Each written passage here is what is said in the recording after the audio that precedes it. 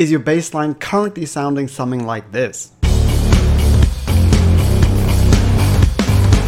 That's heading in the right direction, but at the moment the bass is only playing each chord's root note, which is boring. So here's a hack to spice up your bass line with notes that are not in the key. With this hack, you'll be taking your bass into dangerous territory, the notes outside your scale. We're in D minor here, so by moving the C up to C sharp, we're going out of our key. We're also going to move this G up a semitone and this G down a semitone. These three out of key notes should sound wrong, but they don't. Why? Because they're quick and they're not on the main beats. Right, here's the spicy version. And for more hacks, visit hackmusictheory.com.